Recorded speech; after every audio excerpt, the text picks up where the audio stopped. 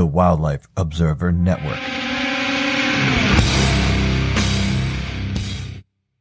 Hit record. Hello and welcome to Birding Today. I'm here with George Armistead. And I'm Tony Crosdale. So, welcome back. This is I forget what episode it is. This is the second one with George and I. I like to separate the interviews from the discussions. I think it flows better that way. So we might have had an interview in between. I forget. But welcome back. George, how are you doing and how are you dealing with COVID? Yeah, I'm doing good. It's, it's a tough time. People keep, that seems to be the question now is everyone's like, how are you doing? And it seems like there's always sort of a pregnant pause while we actually consider that. I feel fortunate. My loved ones are good. Work is a challenge, but overall, I feel good. My loved ones are healthy and got a new puppy and a 1-year-old cat to help. There's some indoor wildlife here to watch. So far, so good. How about you, man? Yeah, personally, my family, immediate family is fine. A really old friend of mine's mother died of COVID in a nursing home, so that's sad. And I knew her mother, so too. So that's kind of sad. And but I got a pregnant wife. He's doing less than just shy of 2 months, and she's doing fine. The baby's fine. Things are doing pretty good. But I did something kind of interesting today. Yeah, what's that? I got a master's degree. Really? So I don't know if you knew. Did you know that I never finished my thesis? 5 years ago. 5 years ago, I walked and everything, and then never. My committee was like, if you want to publish, you get one more season. One more field season. So I was like, okay. So I started getting more. Did more. They were like, you don't have to do a full season. Just get out, get some data, so you have at least 2 years in your data set. I was like, all right. But then by the time before that, my field season finished. I literally had already walked. And they're like, yeah, get some more data. I was like, oh, okay. And then I get my dream job working for what I'm doing now, Parks and Recreation, so I kept putting it off. I got promoted. I got an adjunct position at Temple. I went to Australia for a month. I met my wife, got married, got a house. Like all this stuff keeps happening. But there was a 5-year limit to when you walk to when you have to defend your thesis. So I got in under the wire. Wow. So that's awesome, man. Congrats. Yeah, thank you. I literally defended my thesis on Zoom at 11 o'clock. Yeah. So. And what was the subject matter? How invertebrate populations on native versus alien shrub species differ. Oh, right. Yes. Now I remember that. Yes. The idea is I'm kind of curious about how shrub foraging. So this is an interesting conversation. I don't think there is a person who is more familiar with the avifauna of Philadelphia other than possibly Keith. Although I don't think Keith gets to as many places as you do. We have a good friend for National Audubon, Keith Russell, who actually cited 2 of his papers on the birds that was taken in my thesis. Nice. But in the Breeding Bird Survey, Matt Halley and I organized it. I believe you took part in. I think so. Yes. So it confirmed this, but think about it. Look at in Philadelphia, in our green spaces, we have redstart, great crescent flycatcher, red-eyed vireo. Right. A number of insectivores in the canopy, right? Mm-hmm. Where's hooded warbler? Where's Kentucky warbler? Where's white-eyed vireo? Where are the, eye level, from forest floor to 8 feet tall? Where are those? Yeah, all the understory specialists. Right? Like, where are they? Not here. And you can go to Belle Plaine and get them all. You can go to Ridley Creek and get them. So why are they missing in Philly? And if you look at our tree canopy composition, it's still the majority of our canopy in our green spaces in Philadelphia are native species. the shrubs there are, other than like some spice bush and occasional other shrub here or there, they're almost entirely amber honeysuckle, multiflora rose, mile a minute, Japanese. Privet, Japanese barberry, winged euonymus, not native species. And so Doug Ptolemy, that book, Bringing Nature Home, he talks about how plants that do not share an evolutionary history with local insects can't support those insects, can't host them generally. There are some generalists that can do it, but so he did a lot of work in his colleagues in trees, a little bit on shrubs, but they were kind of in a study area rather than like in the field. So I want to look at shrubs. Yeah.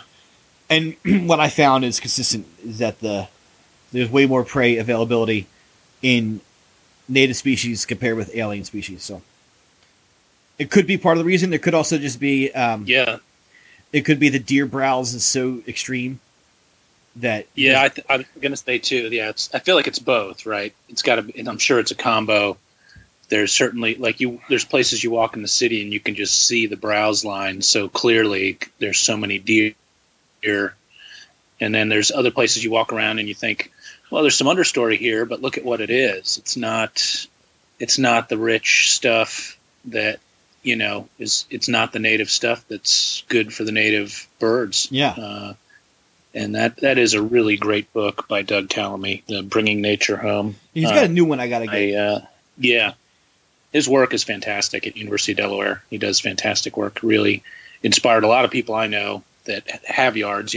Being where I am, I don't have a yard, but if I did, I'd be trying to plant all the natives and it's fun. Get birds on your yard list that you might never see otherwise if you hadn't had some food there for them. Yeah, and I do have I consider by Philadelphia standards, I have a good sized yard. Yeah. Great. We've established this. You've yet to be at my house, right? I have not yet. Yeah, although I've obviously been all around it, but not actually to it. Yeah. So we have. So I put last year. Mike McGraw helped. Well, he mostly did it, but because Mike, a true McGraw fashion, I ordered a bunch of plants through his ecological restoration firm, and then he pretty much doubled or tripled my order because he's an amazing friend. And we're trying to figure out when we get delivered, and he realized he delivered them the day of my big barbecue, which you were away for. Obviously, you were invited. Yeah, I remember that. Yeah, and so I'm like, well, I can't help you. I gotta cook all this meat.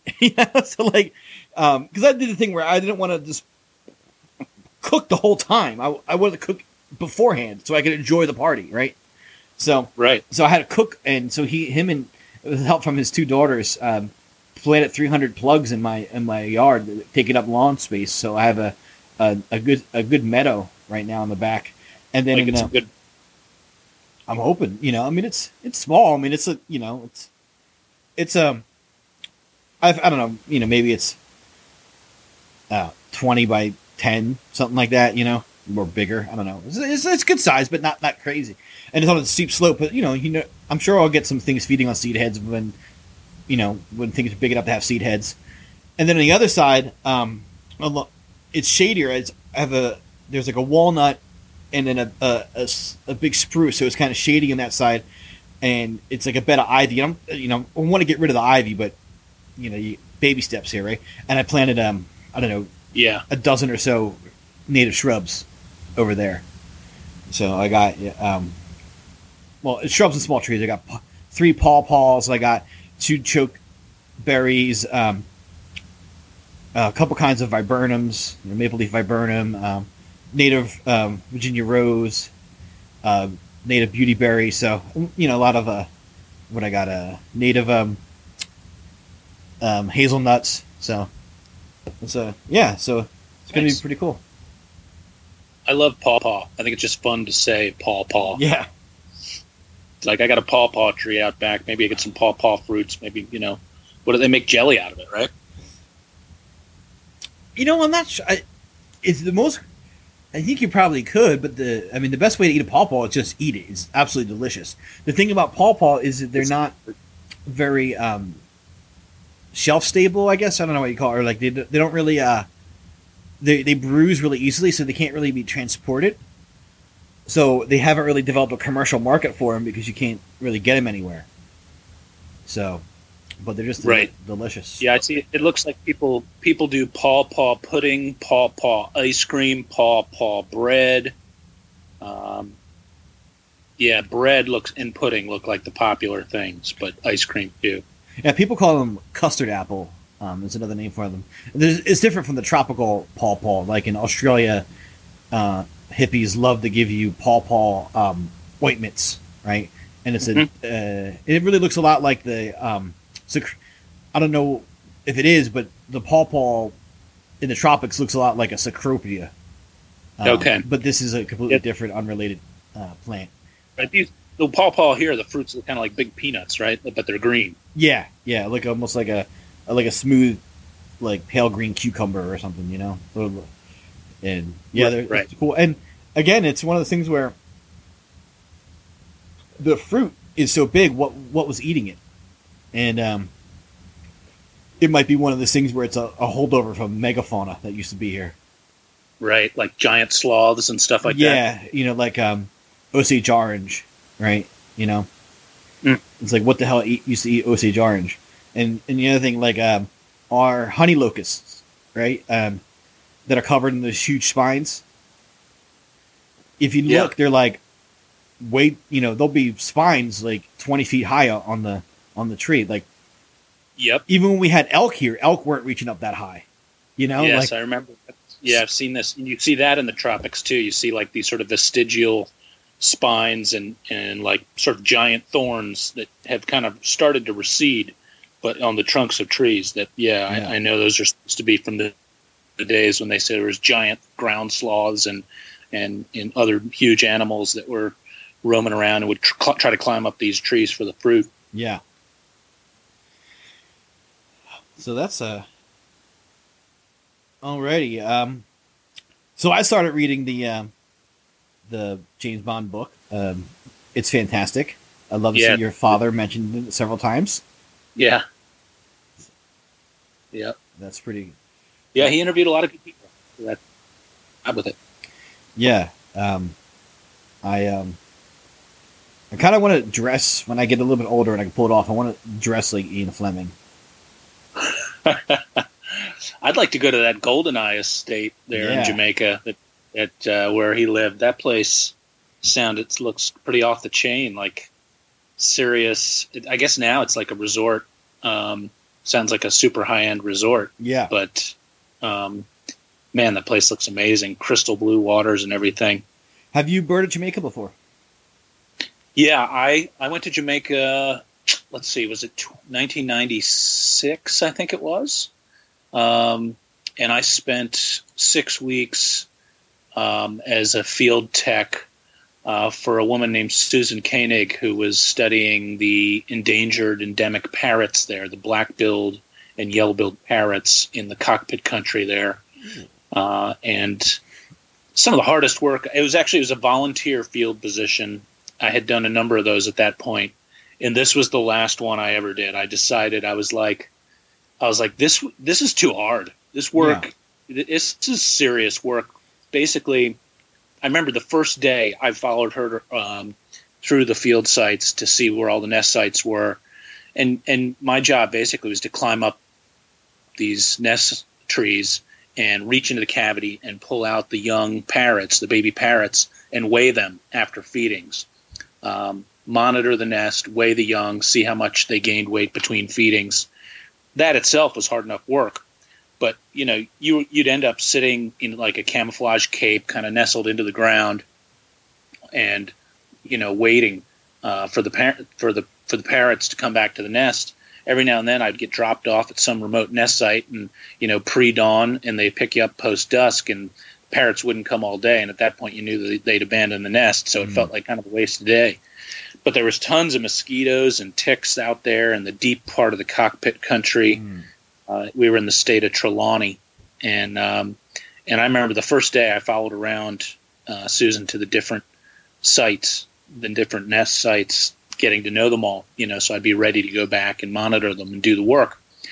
And by the end of the day, I'd bloodied both knees and both elbows, and my whole body was like teeming in little tiny ticks. Oh man. And I sat down on the chair and I was like, my God. And, she'd been there for months and she was just tearing through the brush and she knew every square inch of that place.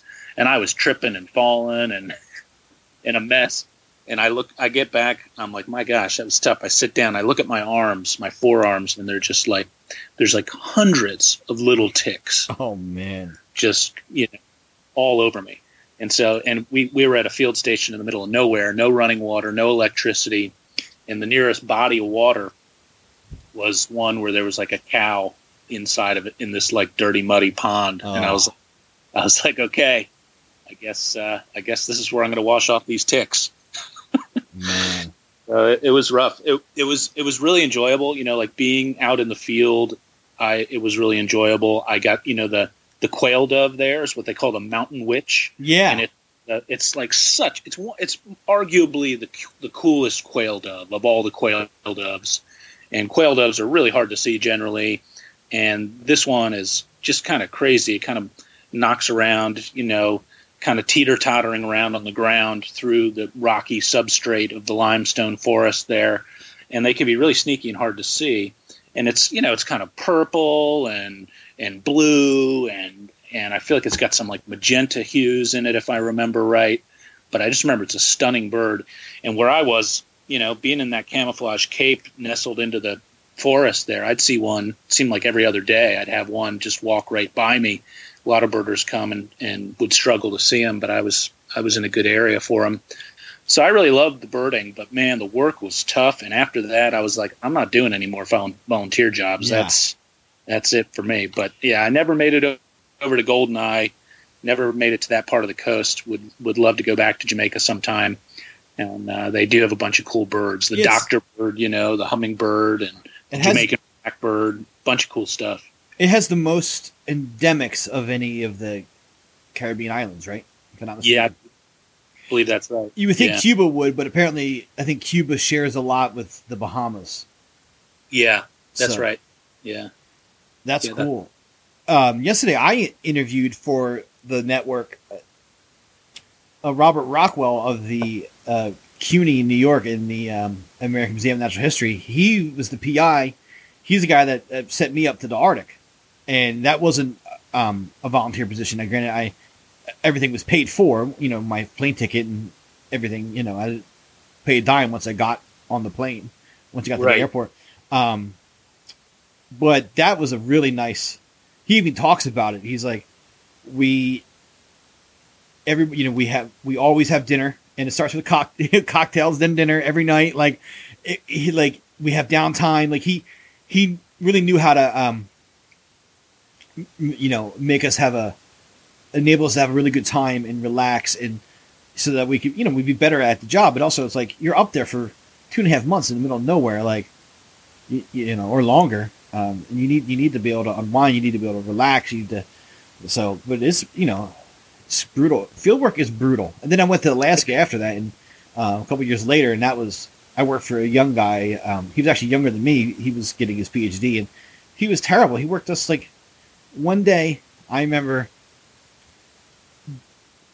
I got in a boat at 8 in the morning because it's up there. You don't have to get started early because there's no darkness, right? It's light all the time. Yeah. So we get in the boats at 8. We ate lunch. We pulled over to the side and ate our sandwiches on the bank. Dinner was granola bars, and we didn't get back till 2 in the morning. Oh my gosh. Yeah, I mean, I do. I think you're right. Field work is really tough. It seems the nature of the work. You're outside. You're often, moving around a lot. You're covering a lot of ground, and the days are long. And very often, you finish up the day and you don't. You're not usually living in a super glamorous place at all. So it's you got to love it. And yeah, I know we both have done a fair number of field jobs as techs, and I did a few as an intern. And yeah, it is tough work, man. It is tough work. I'm glad to have done it, but yeah, it's not easy stuff. There's that feeling, right? When as soon as like, I'll never forget, like, how crazy it felt when the snow machine dropped me off at our camp, because it's like, I don't know, 20 miles or 15 miles or something away from the study center, and there's no roads. You can get there to the snow machine, and it drops us off with a sled full of provisions, and the tundra is so flat that the buildings are these plywood camp buildings were the tallest thing for dozens of miles. So the snow was just, up to the eaves and so we had to dig tunnels. We dig basically for light to get to the windows, and to like dig steps. So it was like, it almost was like we were living a subterranean existence for the first few weeks. Yeah, the flat open areas, you get those drifts, and next to any of the building, right, where the snow just builds up in like these massive walls. And I remember this being like, what the hell have I signed up for? And then I remember the same thing when the float plane drops me off in Alaska.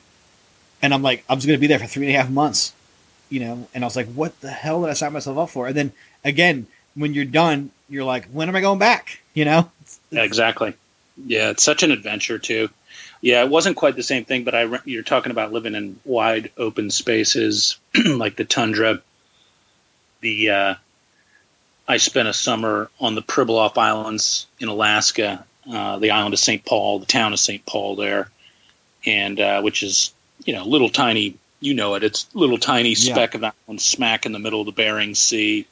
A lot of birding guides get their start there. A number of us have. And I'd never been, it was my first time in Alaska. And I remember getting on the plane. You take this like little skinny plane out there. It's like a 3.5-4 hour flight, I think. And there's not even a restroom on the plane, because just that was the only airline that went out there. So you don't drink any coffee before you get on there. But the flight attendant was pretty funny. She's used to dealing with all these kind of rough and tumble, rugged, fishermen and guys from Deadliest Catch, that are getting on and off the planes and doing the crabbing from the island there. And so she sees me, and I think she'd figured me for one of the fishermen. And she's like, this be your first time out on St. Paul Island? And I was like, yeah. And she's like, yeah, you're going to love it. There's a good-looking woman behind every tree. And, of course, there's not a tree on the island. It's all flat tundra. Yeah. And, but, yeah, it was a hell of an experience. And it's just an incredible place. But, yeah, the field jobs, you get to some amazing places, but it's not easy work. I interviewed for that job, and I didn't get it. I got the, is that right? I got the gig in Minto Flats instead, which I'm really happy about hindsight, because I'm sure I'll get myself to the Pribilof someday. But Minto Flats, it's like this like basin of bogs and sloughs and rivers that like they literally will change direction, right? The snow melt will make it flow one way, and then when that dies down to flow the other way, it's like wow. Yeah, it's like really, really weird. It's not like a place you go to see like, specialties. In fact, I didn't get a life bird until the whole time I was there in the field camp, because I've been the Canadian Arctic before, and in Ontario and whatnot. But it didn't matter. It was just such a cool. I mean, it's a duck factory, and it'll like wake up one day annoyed because 70 common loons were all stacked up on the shore next to my tent, just yodeling. Not the beautiful ethereal noise, the annoying yodel, just yodeling at each other. And I'm waking up like, shut up, loons! And I'm like, dude, you want to see loons on the breeding ground your whole life, and now you're mad at them. Yeah, because they won't shut up. Yeah, it was crazy. I guess they, I didn't know they did that. I guess post breeding they all like link up together and hang out and party. But, but anyway, so the Pribilofs. So the people there. Could you pronounce the name of the people that live there? And it's the largest community of Aleuts. So I learned how to pronounce that. I learned all about it. So when I interviewed, I was like, man, I'm a shoo-in. Because I had traveled to Asia before a couple times, so I knew my Asian birds pretty well, which is the likely source of the vagrants to Pribilofs. I was a good birder. I had a previous field experience in the Arctic. I was like, I should be a shoo-in. And when they called me, I was on a cell phone and the reception was bad, and I misheard how she pronounced it was Aleut. Was it Aleut? I can't remember now. How do you pronounce it? Usually you hear people say it Aleut. Aleut. And I had, I looked up videos. I'd learned how to pronounce it, and so I misheard her. I thought she was correcting me, and it was a static while she pronounced it. So I changed the way I was saying it based upon how I thought she said it, and then she was like, she's like, well, that's you're mispronouncing the name of my people, and if you're going to work for us, you need to know how to pronounce it. And I was like, but I learned it, and I thought you corrected me, and I changed the way you know what I mean? I was like, I'm saying it differently because I thought you corrected me. You know what I mean? Like, I was like, I was saying it right, so I didn't get it. Yeah, well, it sounds like you ended up in a good spot as it was, and as you say, the nice thing about St. Paul is it's expensive to get to, but it's there, and it is a pretty magical place. Definitely recommended if you want to see things like red-legged kittiwake and see nesting horned puffins and big colonies of least auklets. Cool stuff out there. Yeah. What's the auklet that smells like tangerines? Those are the crested auklets. Yeah, they got like a real citrus smell when you get around their nests. I'm not sure if they know why that is. I guess I was trying to remember what the genus is for that one. I think the genus for I guess they eat, I think, like sand lance or small fish mostly. I know that the parakeet auklets up there, they're called I think it's Cyclorhynchus, which means like round bill. They parakeet auklet, does have this sort of round bill, and I think they actually specialize mostly in jellyfish. So I don't know what that makes their nest smell like, but I know a lot of them eat copepods, really small. Yeah, that's right. Yeah, that's right.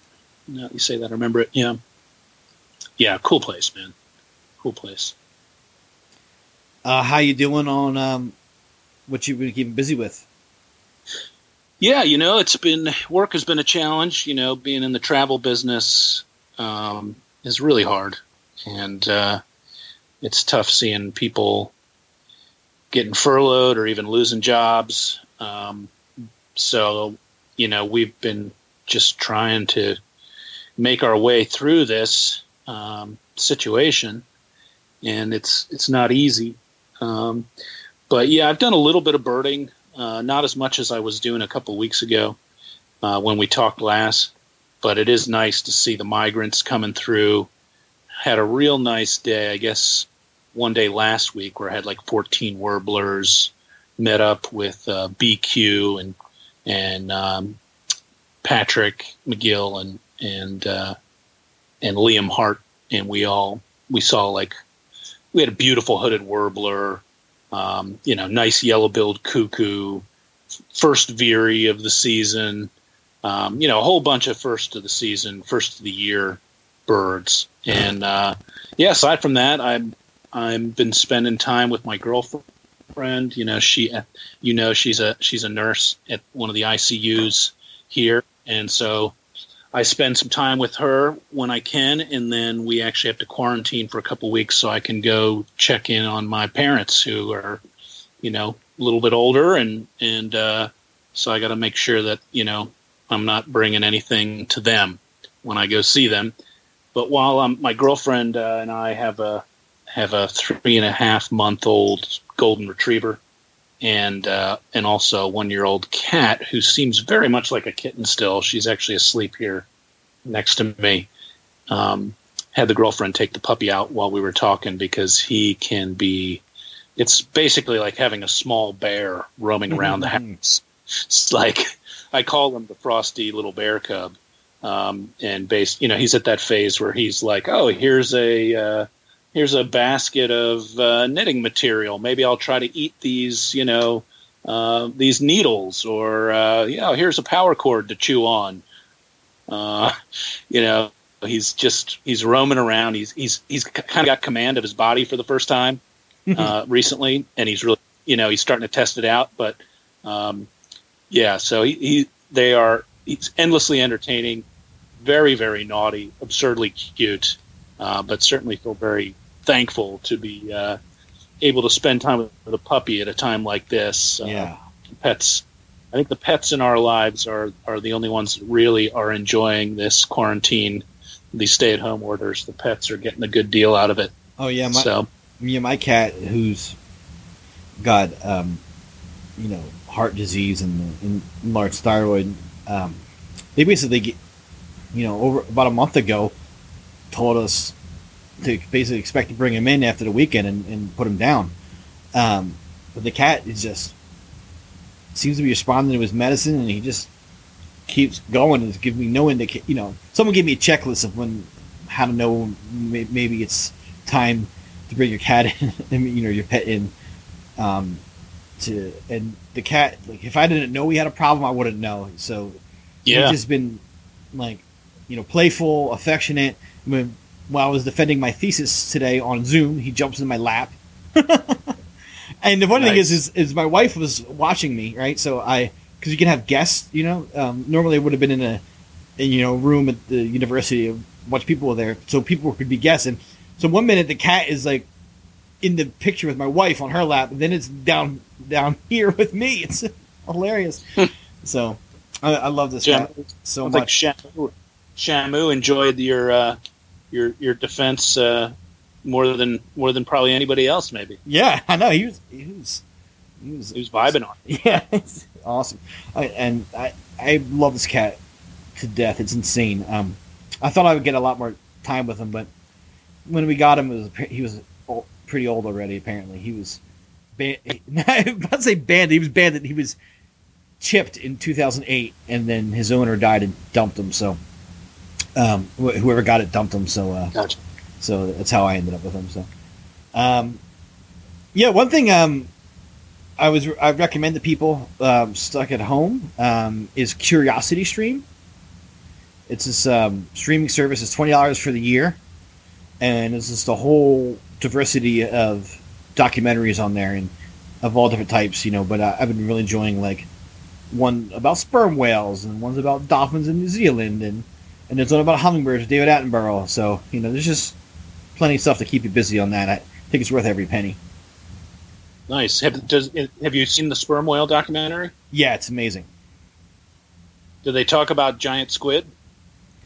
No, they talk about how they feed on them a bit, but they mostly talk about their family groups and their behavior, which is amazing. I mean, and they're like apparently like unbelievably affectionate. Wow. They're like often, they cuddle essentially and constantly touching each other. They're like, yeah, it's really strange. I mean, not strange. It's beautiful. I mean, it's not to anthropomorphize, but I'm an affectionate person, right? So, I like it when. So it's it's amazing. I highly recommend it. Now, my recollection is that sperm whales. I don't know if they talk about this. Everyone kind of laughs at the name, or is at least curious about it. But I believe they're named for this huge sort of cavernous. I don't know if it's an organ but this in their head. That, like, how sperm whales have this enormous head, like, little tiny eye. And it's like half the whole animal is the head. And if I remember right, they have this thing called the organ of spermaceti, which represents like most of the head of this thing. And I think they think it probably, last I heard, it has something to do with, helping them regulate oxygen when they get down to like extreme depths, because they do dive really, really deep, I know. But I believe that's how they ended up with the name sperm whale. From the spermaceti, yeah. Yeah, yeah. But yeah, the old squid and the whale thing is pretty legit. And I may have told you I actually got to see a giant squid once, which is up until a few years ago would have been almost unthinkable. Yeah. But I was at the Auckland Islands of New Zealand, and we went up to this cliff, this colony, and there was nesting light-mantled sooty albatrosses, which are like one of the most beautiful birds in the world. Like they're sort of like milk chocolate slivers of birds that have 8-foot wingspans, and they do these synchronized flights during courtship. They're just exquisitely beautiful.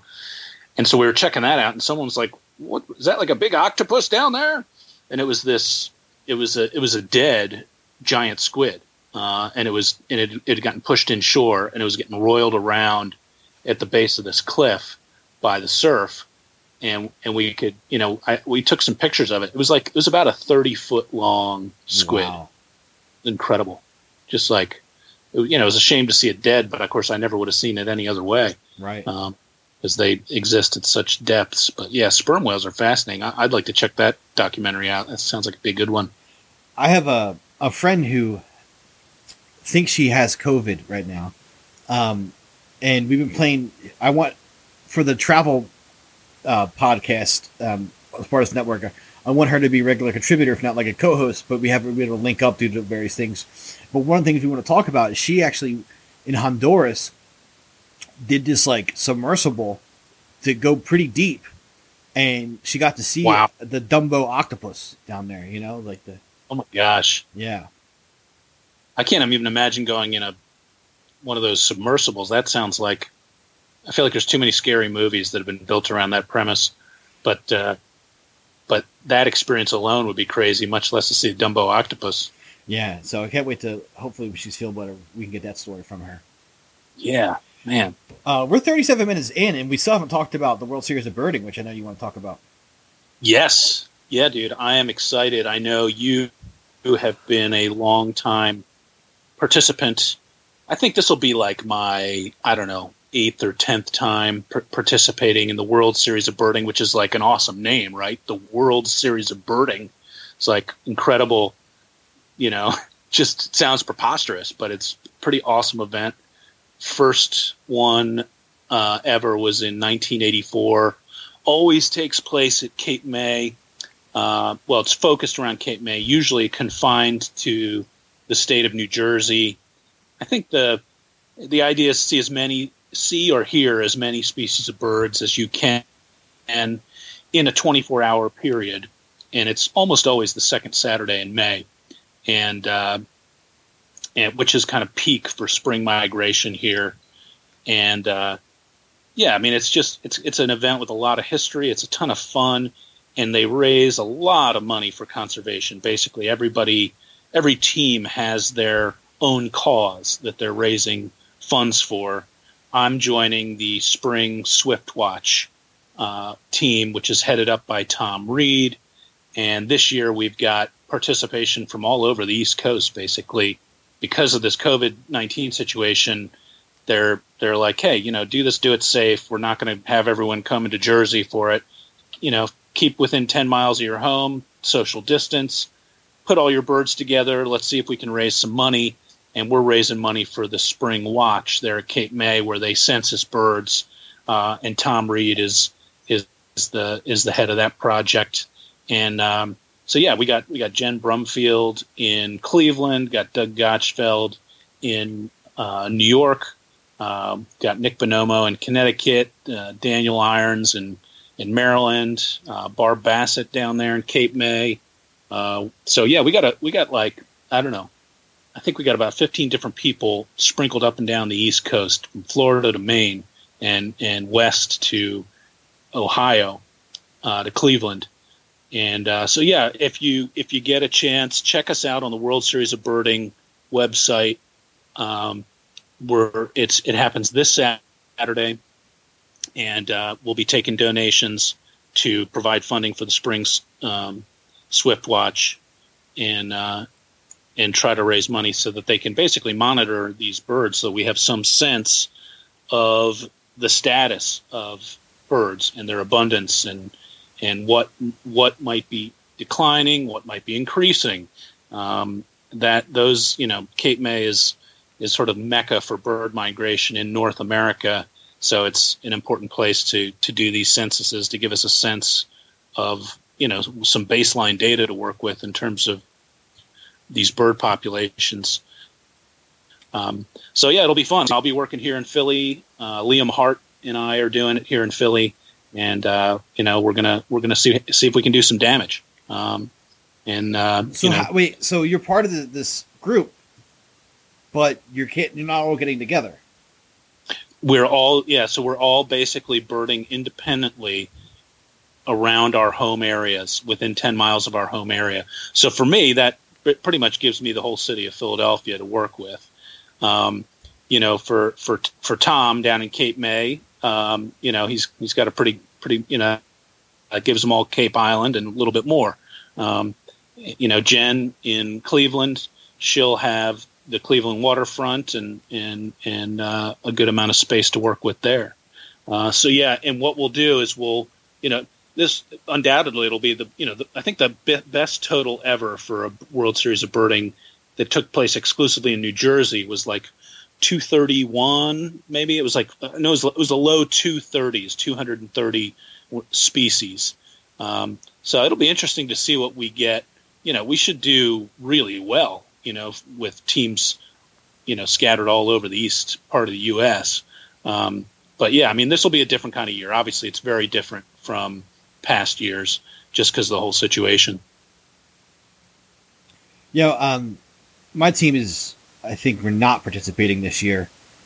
We're a bike team, and since you can't bird together, it's kind of it doesn't work as well for you guys. No, and we could be by ourselves, but it's kind of the whole fun is being together, and so it's just, and not all of us live. Yeah, I mean, I don't know how we would do it because you have to be apart from each other. It doesn't seem like it would make sense, and I know that we need money for bird conservation and projects, research projects, like especially now. But it did feel kind of strange to try to raise money, for something while this is happening. I'm not saying about anybody. It was creeping up on me, all the problems, all the things to go through. I couldn't really wrap my head around it, and so I think we're ultimately not going to do it, which is a shame because it's a lot of fun. But yeah, well, I think you guys have done it so many years in a row, and this is actually, I think this model works for some people, and it just doesn't work for other people. I think the last time I participated was maybe 4 years ago, and that model doesn't appeal to me as much as this one. So I heard about this. I was like, yeah, I'll do that this year. I'm pretty stoked about it. But I think, for other people, it's just like, all right, well, this is not what I signed on for. I'll wait till next year. And I think either, both are valid. And it is a tough time to do any kind of fundraising for anything. All these conservation organizations and research organizations, that are related to ornithology are suffering. I was talking to folks at National Audubon, and they're the biggest one in the country and are arguably the biggest in the world. And they, they're struggling right now. Everybody that's been hit by the. I think our expectations are tempered. We'll take whatever anybody can give us, but we understand that it's, some people can give, and other people, this is not a time they're going to be able to contribute. So, it'll be fun. We'll do our best, and it's, for me, it's something to take my mind off of some of the other stuff that's not as fun right now. Yeah, absolutely. I love the World Series of birding. I'm kind of. I plan to keep doing it indefinitely, more or less. I'll see what next year looks like when I have a 9-month-old. Yeah. But that could be different.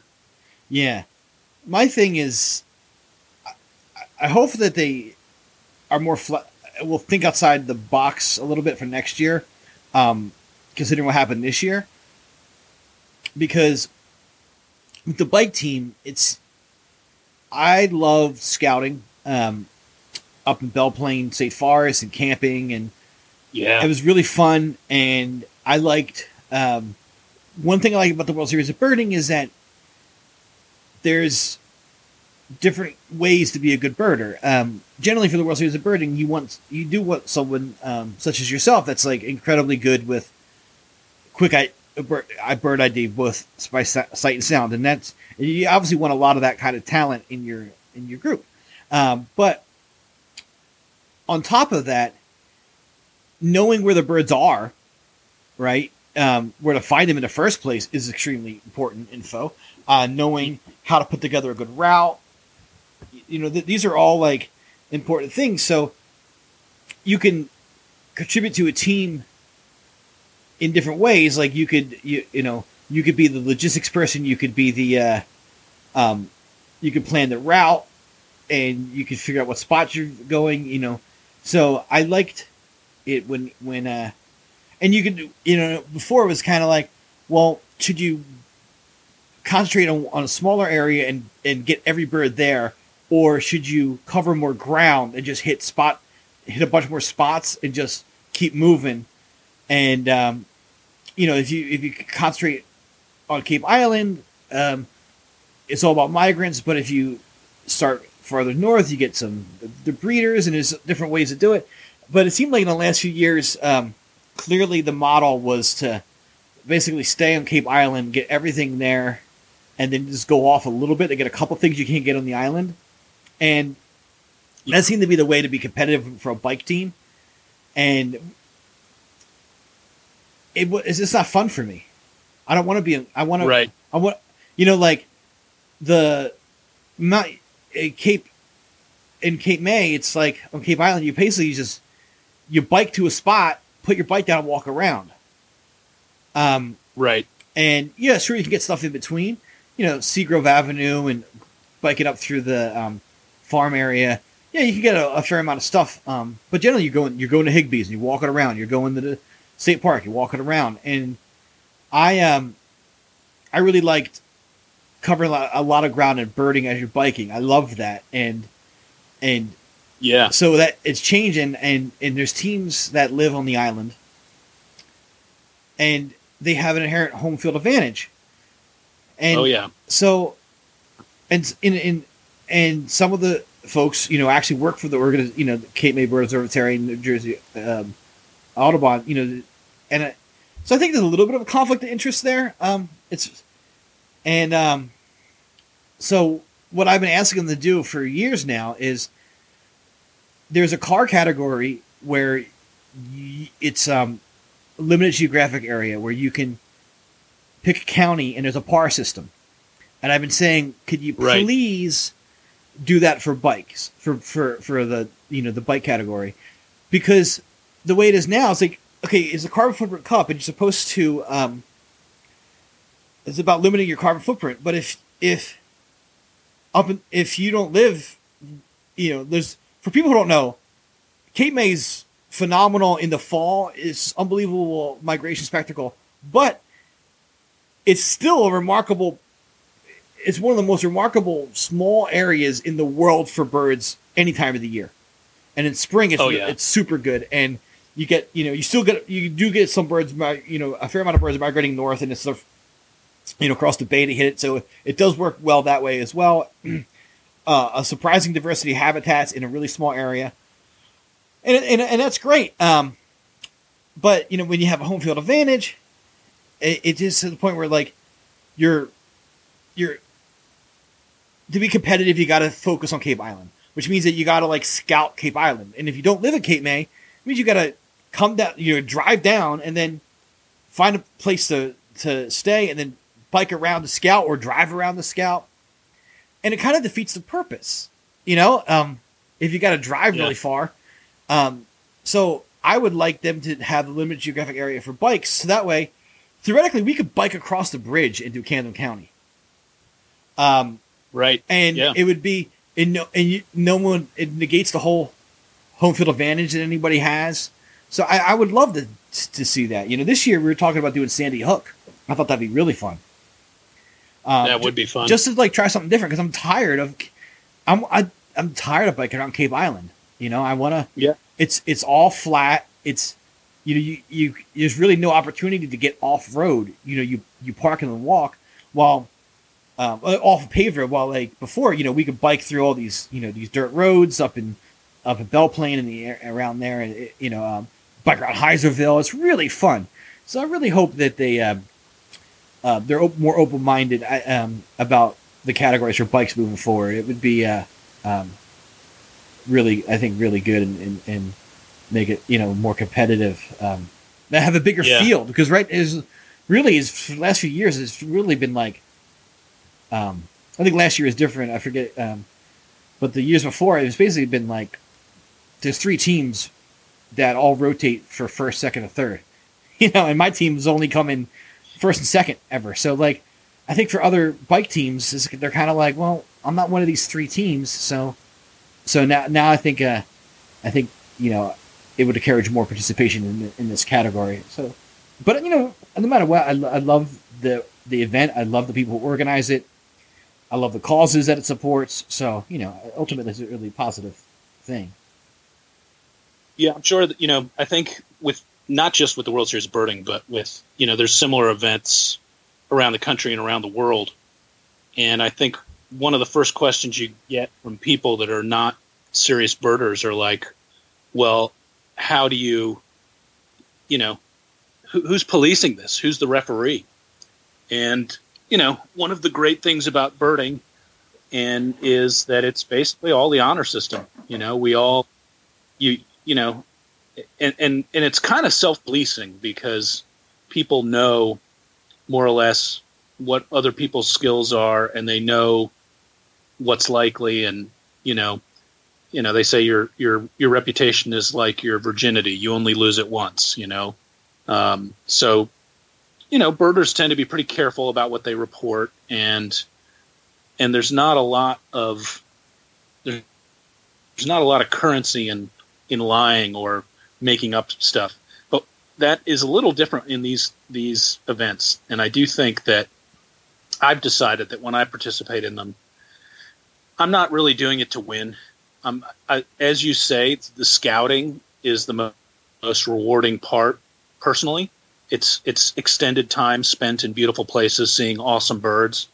And if I have found that when I focus on actually trying to win in terms of getting the most species, I always end up frustrated because of a variety of factors. But you touched on a few of them.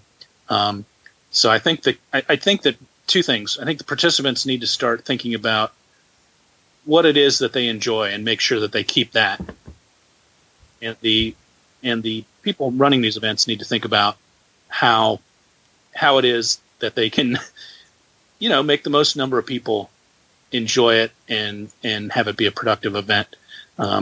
Overall, the World Series of Birding was really the first one like this, and they've been doing it since 1984. And Roger Tory Peterson was on the first one, and Pete Dunn, the guru of birding, and who really kind of popularized it down at Cape May in recent decades. He's the one that kicked this whole thing off, and it is it's a great event. But all these birding events, I think, could use a little, nothing gold can stay, as Robert Frost said, right? Everything needs to adjust and change as everything else around us changes. So I think you're right that, this event's been going on close to 40 years now. It might be time to do some adjustments. And I think this COVID situation, I think they will come back to it fresh and think, okay, how do we want to do this going forward? Do we want to keep it the same way, or do we want to change some stuff? And I bet they do change some stuff. I would like to see them add the ability to participate anywhere in the world on it. Yeah. Because it's the World Series of Birding, and there's no reason. There's already a bunch of categories, so why couldn't you open it up to people? And they wouldn't get, there'd be a a prize. You know, the original trophies could be for New Jersey, but add a couple more. You know, for the world. You know, like, and that could be cool. You know. Yeah. Well, I guess there's kind of that the Cornell's Global Big Day is pretty similar to that that concept. But it would be interesting to see. Yeah, what's up with the? I didn't learn. I didn't realize. So they have a global big day. Is it the same weekend? When, usually it's whatever day is International Migratory Bird Day, which typically does happen to be the same day the World Series of Birding is going on. And yeah, now there's big competition between countries like Colombia and Peru to try to get the most species. Colombia, a few years ago, Colombia has the most species of birds of any country in the world, close to 2,000 species. And a few years ago, someone said, "Hey, look, there's this global big day, where everyone tries to see as many species as they can in a 24-hour period. We got more bird species than anybody else in the world, and yet we never win this thing." And now I think they've won it like 3 of the last 4 years or something like that. Them and Peru go head to head. And yeah, because Peru's only a few behind, right? Yeah, Peru is big. Also, I don't remember what their list is. For a while, Peru used to be number one. That's right. And then I think people, as Colombia has been more accessible, people have put it together. Although I hear that eventually people are gonna start splitting all the interfluves, all the species in the interfluves in the Amazon, right? Yeah. Someone's gonna essentially, Colombia and Peru, the tropical Andes are the bird biodiversity hotspot of the world, right? And essentially, it's island biogeography. The Andes separate valleys, so the birds in the valleys are unique from each other. The birds in different mountain ranges are unique, and as you go up a mountain, the vegetation changes with altitude, and so do the birds. So it's this incredible speciation events that's happened to create that, so that and the biggest countries in tropical Andes are Colombia and Peru. Hence, they have the most species. Ecuador's up there, so is Venezuela. Although Venezuela doesn't have as much as the Andes. Bolivia as well. But so in the world, it's Colombia, Peru, and then Brazil. But if you think about island biogeography and you think about it that the Amazon is almost a whole bunch of islands. It's to an ant pit isn't going to fly across the Andes. I mean, the Amazon or Amazon tributary, right? So I think they're starting to look at the areas in between these big rivers, right? And because if you go far enough up the river, it becomes like Cerrado or like these mountains that aren't the head. They're not the same habitat. So these birds are truly isolated. So I think when they finally do all the splits in Brazil might actually take the number one spot. Well, it'll be interesting to see. I mean, Colombia has quite a good chunk of Amazon. I think it'll be hard to take Colombia down, but you never know. Brazil is so massive. But do you know, Tony, which country? So for the Global Big Day, you've got basically all the birders in the country working together to try to get the biggest total. But in terms of like a World Series of Birding like team of 4 or 5, you know which country has the highest single day bird list ever? I know at one point it was Kenya, but then I think people in Ecuador beat them, right? Is that? Yeah, so it was Kenya, from I want to say it was the 80s, and it was Terry Stevenson and Will Russell and a couple other guys, and they actually used a plane to cover some ground, and yeah, I think they set a record. It was in the high 300s, and then just maybe I want to say 7-8 years ago, a team of guys, I think it was including Dan Lane and some others in Peru, broke that record. And I think they barely got over 400, if I remember right. I might have these numbers slightly off. And then a year or 2 years after that, a team in Ecuador, including Dusan Brinkhuizen Mitch Lysinger, Thomas Simula, they had over 440 birds, and they broke the other record by like, I think it was 40 species. Wow. And in like just like a year and a half later in Ecuador, and the funny thing was that like they did a dry run, they did a scouting of that big day, like 3 or 4 days before they did their record-setting big day. And on the dry run, they had like 30 species they did not have on their record-breaking big day. Wow. Wait, So did they get more? Even bigger. Did they get more, or there was 30 that they didn't get that day? So theoretically, Yeah, they could have, like, I think they got 440, and they could have had like even 470 or 480 if things had gone right. wow, that's incredible. Yeah, that's the kind of diversity there is there in Ecuador. It's pretty nuts. Yeah, Ecuador, would be number one if Peru didn't take a third of its territory in a war. Yeah, and also now Colombia's least explored part, one of its least explored regions until recently was its border forests with Ecuador. And basically there's all this stuff that, is found in Ecuador that barely spills over the border into Colombia. So that's how Colombia is adding a lot of species to their national list. Yeah, I mean, it makes sense. Colombia has Caribbean coast, Pacific coast, a good part of the Andes, Yeah, the Llanos, and the Amazon, and the Choco. Yeah, they've got Choco. The main thing that Colombia has that's different is that they have the Andes run from Chile all the way up barely into Venezuela, but as they go through Colombia, they split into 3 different mountain ranges. So where most so they all of a sudden the diversity just triples or more. I'm exaggerating a bit, but just to get the point across, you go from having sort of one big mountain range to having 3 kind of, pretty big mountain ranges. Plus they have the Santa Marta mountain range, which is completely isolated from the Andes. So yeah, you were talking about Sky Islands. The Santa Marta mountain range, some people would argue, is the most biodiverse hotspot on Earth. And that is a real Sky Island kind of situation there. That's awesome. I need to go. I've only spent 12 hours in the Bogota airport.